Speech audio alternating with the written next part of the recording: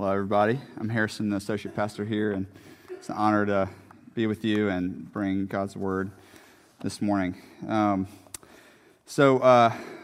we dive into this passage, in the 16th century, Niccolo Machiavelli wrote a treatise called The Prince that answered the question, how do we hold power in our lives?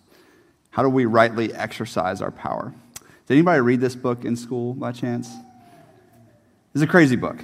This book is how to hold power with a totally selfish mindset, with focusing on the leader, the one with the power, staying safe, staying in control, maintaining that power without regard for the morality of the actions that he's taking or the consequences for others that are underneath his power, who he has to hurt to maintain it.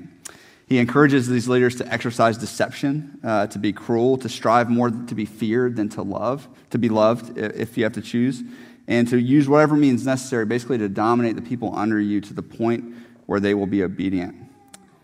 A new word came from this book, Machiavellian, which means someone who lives out what's in the book, who lacks morals and vies for power in their own lives.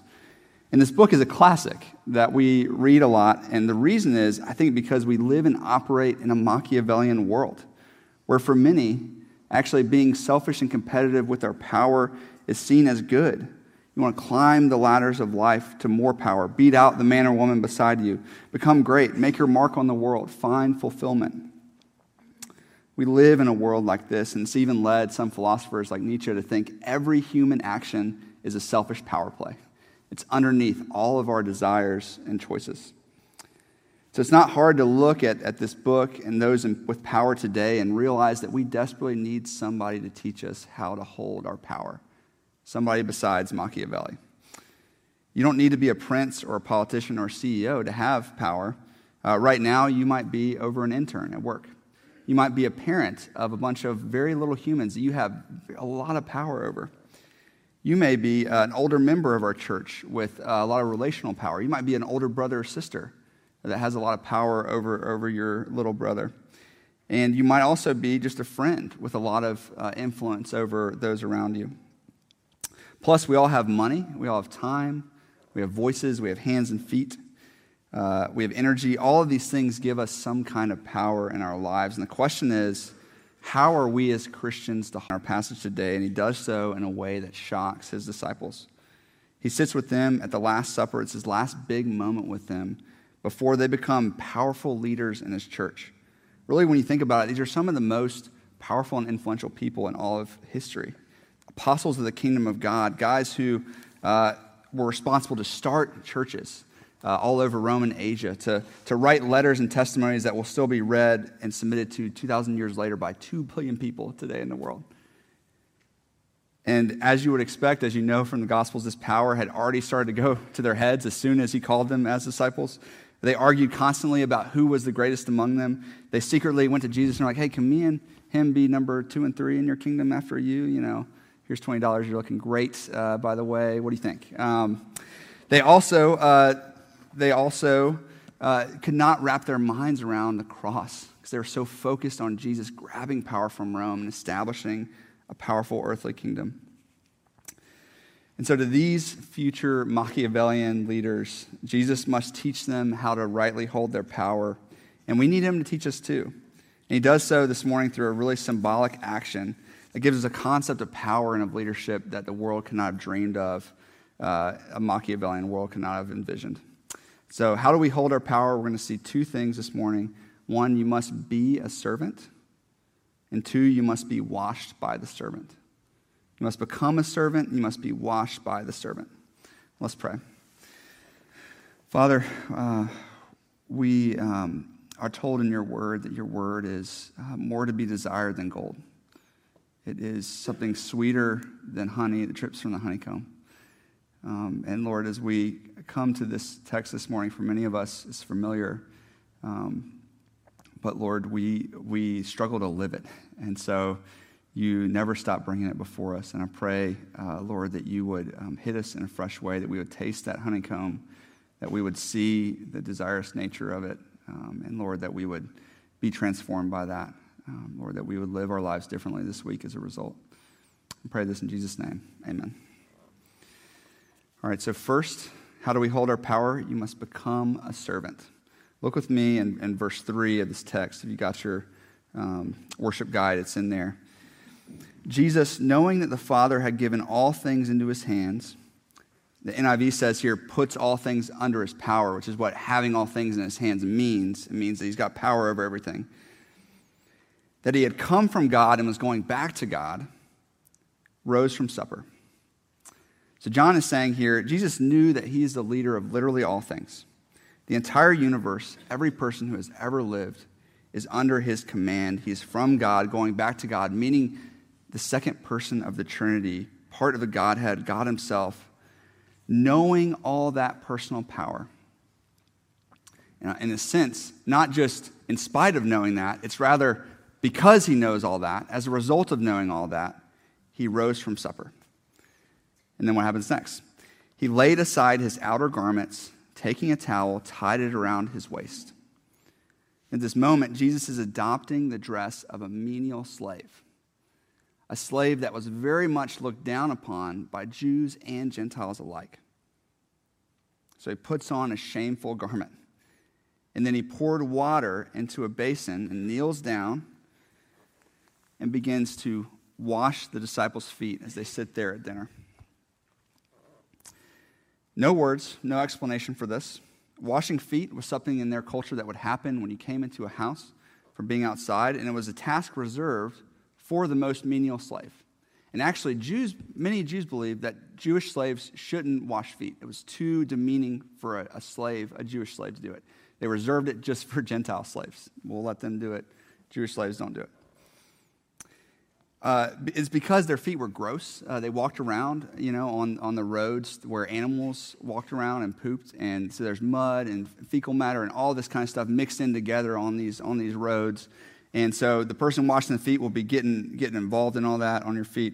In one historical account, a rabbi's mom tried to wash his feet, and he refused to let her do it. He thought it was too demeaning for her, and she took him to court because she wanted to wash his feet. But that was how low they viewed it. He was like, no, Mom, I will not allow you to do this. But here Jesus was, the one whom God put all things under his power, the second member of the Trinity, God himself, taking on the dress of that menial slave, getting down on his knees and washing their feet. And how does Jesus eventually explain this action? Look down in verse 12. When he had washed their feet and put on his outer garments and resumed his place, he said to them, "Do you understand what I have done to you? You call me teacher and Lord, and you're right, for so I am. If I then, your teacher and Lord, have washed your feet, you also ought to wash one another's feet. For I've given you an example that you should do just as I have done to you. Truly, truly, I say to you, a servant is not greater than his master, nor a messenger greater than the one who sent him." So in their culture, it would be unthinkable for a servant to be unwilling to do an action that the master was willing to do. And so Jesus is like, if I, your Lord, your master, the one with unlimited power, am willing to wash your feet, to become a servant for you, to do this demeaning act, then you now must be willing to become a servant for the disciple next to you. Basically, he's taking away their excuses, saying, you aren't greater than me, are you? No servant is greater than his master, and I, the master, have become a servant for you. So now I command you, you have to become a servant for one another. And here's the thing. It's not just Jesus' one act of foot washing that puts this demand on our lives as his servants. It's actually his entire existence, his whole life is one of servanthood. It takes away our excuses. In Philippians 2, Paul says, have your mind and yourselves of Christ, that though he was in the form of God, did not count equality with God a thing to be ambitiously grasped at, but rather emptied himself, taking the form of a servant. Being born in the likeness of men, and being found in human form, he humbled himself by becoming obedient to the point of death, even death on a cross. And so to Paul, it was Jesus' birth as a man, his suffering as a man, and his death as a man that were an act of service from the master to the servant. And it takes away our excuses for doing anything besides having the same mind that Jesus has. Our master voluntarily used his power to win us back by becoming a servant And now we have to do the same. Andy Crouch, an author I like, has a book on power called Playing God. It's got a cool jacket probably, but I never keep the jacket, so this is what I got. And I highly recommend it. He notices something in the story that is important for us understanding this. And he says Jesus' servanthood here is not the opposite of his power, but rather his servanthood is the very purpose of his power. And not just the purpose of his power, it's also the purpose for all power. Think about it. It's how God used his power ever since the beginning, creating and animating all things by the word of his power. It's how Adam and Eve were meant to be rulers of creation, made in God's image to do what? To be gardeners, to get down on their knees and tend and serve the plants and the animals to help them flourish. Those with power were always meant to be servants. And I think what this means is if you think about power, like physical, electrical power, we are like generators. I've been thinking about generators a lot lately because our power goes out all the time, and we have to figure out a way to get it back on. With a generator, the power is an inherently good thing. In a power outage, the whole house relies on the generator for power, for heat, for light, for the food in the fridge and freezer. And it would be unthinkable if somebody were to take their generator and rewire it to where all the power is going out of it actually comes right back into the generator. Like, I want this generator to be so powerful, I'm going to just keep sending it right back in. Your generator, if you could do that, would just explode at some point, right? Just to send all that power right back to itself. And many of us fall into that camp when we have power. It's like, I just want more of it. I want to use it for me. It would also be unthinkable for a generator to say, for a master to say, I just don't think it's got too much power in and of itself. Like, it would be better if it was just a cord or something. I'm just going to dismantle it and make it like, something without power in and of itself, like a cord. Your whole house would not have any power as a result. The generator's power is good. The answer is not to get rid of its power, but rather to use its power in service of all the things that it was made to do. And so your power is good, and you were fired up as a generator by God for a reason. And God plugged you into the circuit board with wires going out to a lot of other people and a lot of other things in this world. And he set it up so you could be a servant of those less powerful things. And they need you for that. God gives you power that you might light up other people's lives. And it's because the generator, Jesus, did that for you. Now you have to go do that for others. And so what might it look like for you to be a generator in your life today? For those of you who are married, you carry a lot of power in your spouse's life. I wonder, when you get in the car to go home from church today, what would it look like for you to use your God-given power, your words, your free time, your hands and feet, your energy, to use that to turn on your spouse's lights? That is the purpose of your power. It might mean doing the dishes if they like a clean kitchen. It might be running to be the first to change a diaper. It might be running to take the trash out. It might be saying a needed word of encouragement to them. Thank you for rallying our family on Sunday mornings. You are doing such a great job. You are her generator, his generator. And this is how you exercise the true power that God's given you in a longer lasting way, in a powerful way. If you're an older sibling in here, how might you use your God-given power, your influence over your younger siblings, to help them light up? Hey, little Johnny, I want to play your game this afternoon. I want to see you light up, and I want to meet you on your level, and I want to see that happen. Instead of using my power to dominate you, I want to use my power to serve you. God made me for this. Those who are single or empty nesters in here, how can you use your power, your free time, your wisdom, your energy to light up those around you, to light up our church this week? Hey, Betsy, I love to serve with the most insane kids that go here. Where do you want me? I want to be a servant. Parents, how can you use your power to light up your kids? Hey, pee goes in the potty, not on the floor. But listen, I know that you will learn to use the potty. I believe in you. And I'm going to be with you cleaning this up until you learn it. We're going to do that together. I know you can. That is true power exercised in service.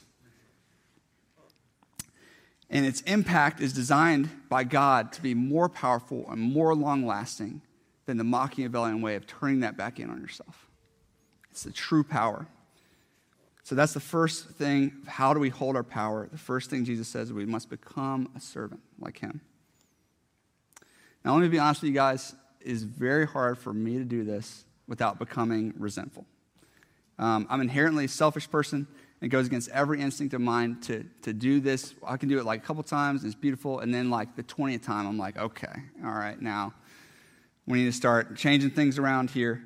Plus, we know that power corrupts. And absolute power corrupts absolutely. We've seen that happen so many times.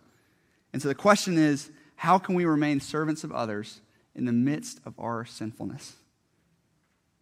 And that leads us to our second point Jesus gets to is you must be washed by the servant. You must be washed by the servant. So look with me now at the middle of the passage, Jesus' conversation with Peter. It's kind of cryptic here in verse 6. Peter is shocked that Jesus is washing his feet. Remember how countercultural this was? Peter says, Lord, do you wash my feet? Jesus answered him, basically, I'll tell you in a minute, just let me do it first. All right? And then Peter's stubborn, classic Peter, he insists, you shall never wash my feet. He's like the rabbi in that story. You shall never do it. You're powerful. You're a leader. This is beneath you. I won't allow it. And Jesus says something that feels kind of out of place in this story. He says, if I do not wash you, you have no share with me. Jesus loves symbolism, and washing here becomes a symbol for another washing that we know about, talked about often in Scripture. It's a one-time bath, cleansing from sin that each of us must go through to have an inheritance with Jesus. Paul describes it in Corinthians. He says, do not be deceived, neither the sexually immoral, nor the idolaters, nor adulterers, nor men who practice homosexuality, nor thieves, nor the greedy, nor drunkards, nor revilers, nor swindlers will have a share in the kingdom of God. No one who lives in sin, in that dirtiness, will have a share with Jesus. And Paul continues, and such were some of you, but you were washed, past tense, single moment. You were sanctified, past tense, single moment. You were justified in the name of the Lord Jesus and by the Spirit of our God. And this is the washing that Jesus is referring to here. And Jesus is saying there's no inheritance with him, no eternal life with him, no belonging with him. Basically, you can't come into my house with all that dirt that you got on you. I got to wash you first. You must become a new creation. Your old self must die. Your new self must be born again. And I wonder, does anyone in here need that bath today? Jesus makes clear there's no inheritance with him without that bath. And Peter first realizes this in the nature of his own sin and replies, not my feet only, Lord. Get my hands and my head. There's sin all over me. Look at me. And now Jesus says another cryptic statement. He shifts it a little bit. In verse 10, he says, the one who is bathed does not need to wash except for his feet, but is completely clean. And you are clean, Peter, but not every one of you. So here's another symbol, is that Jesus assures Peter of his justification. He says, hey, you've taken your bath. You've had that once only cleansing of a lifetime of sin. And he actually says, is referring to Judas here, which he talks about a number of times in the passage. Judas has not had that bath. Judas never gets that bath. He says, not every one of you have had that, but you have, Peter. So you don't need to do that again. But don't miss this. Peter does need Jesus to wash those dirty feet still. Though Peter is a believer, he has gotten dirty from roaming around in a fallen world. He still has sin present in his life. And Jesus, his washing of the feet of Peter signifies confession of sin and assurance of pardon that must happen often in the life of a believer. John later fleshes this out in 1 John when he says, if we confess our sins, he is faithful and just to forgive us our sins and cleanse us, wash our feet of all the unrighteousness. It's also what David means in Psalm 51 when he says, wash me thoroughly of my iniquity and cleanse me from my sin. Purge me with hyssop and I shall be clean. Wash me and I will be whiter than snow. This means Jesus is saying, you Christians still need me to wash you. They're smaller. You have to do it a lot, but they matter to me and they matter to you. You still need me to wash you. Now, the question is, what is all this talking in the middle of a passage clearly about power and about servanthood? What is all this talk about washing doing in the middle of it? How does this connect to us using our power well? And so I want to help you understand how this connects to servanthood and power with an illustration, which I'll start by doing and explain to you later, kind of like Jesus does in this story. Imagine my hands and feet right here are covered with mud. All right, I wrestled with whether to have real mud on my hands, and Jordan's like, just make it. Just Andy, Jordan said this, but I was like, I don't want to do it to Andy Dovin. All right, he's going to be here. He cares for our facilities. Okay, so hands and feet covered in mud, and I'm going to go about my job in my place of power, walking over. Hey, Todd, welcome to church, man. Glad to see you, buddy. I'm so glad you're here. Hey, Angela. Hey, great to have you. Great to have you. Oh, yeah, great. Oh, good. Hey, Paul, how's it going, buddy? Yeah, good. Okay. Yeah. What's up, man? Good to see you, Drew. What's wrong with this picture? I'm tracking mud everywhere I'm walking. I'm getting mud and filth on everybody that I'm touching. Jesus is saying, how can you wash others' feet when you are covered in dirt? How can you serve others when you yourself are so dirty? Everyone the apostles would come into contact with, if they weren't washed, they would track it into every person's home, into every church they went. Jesus wants them to hold their power and to be clean. And guess what? He thinks it's possible to do that. How? It's him regularly washing the dirt off you that got on you, the dirt that you don't want anyone to see, the dirt that ruins your life and the lives of those around you. He can wash that off. And then you can go around and effectively wash other people. Well, let me ask you this. What dirt are you tracking around with you this morning? I want you to pause and think for a minute. What dirt are you carrying around? What might you need Jesus to wash off you? Might there be a place in your life that you need to apologize to somebody for bringing dirt onto their hands and face?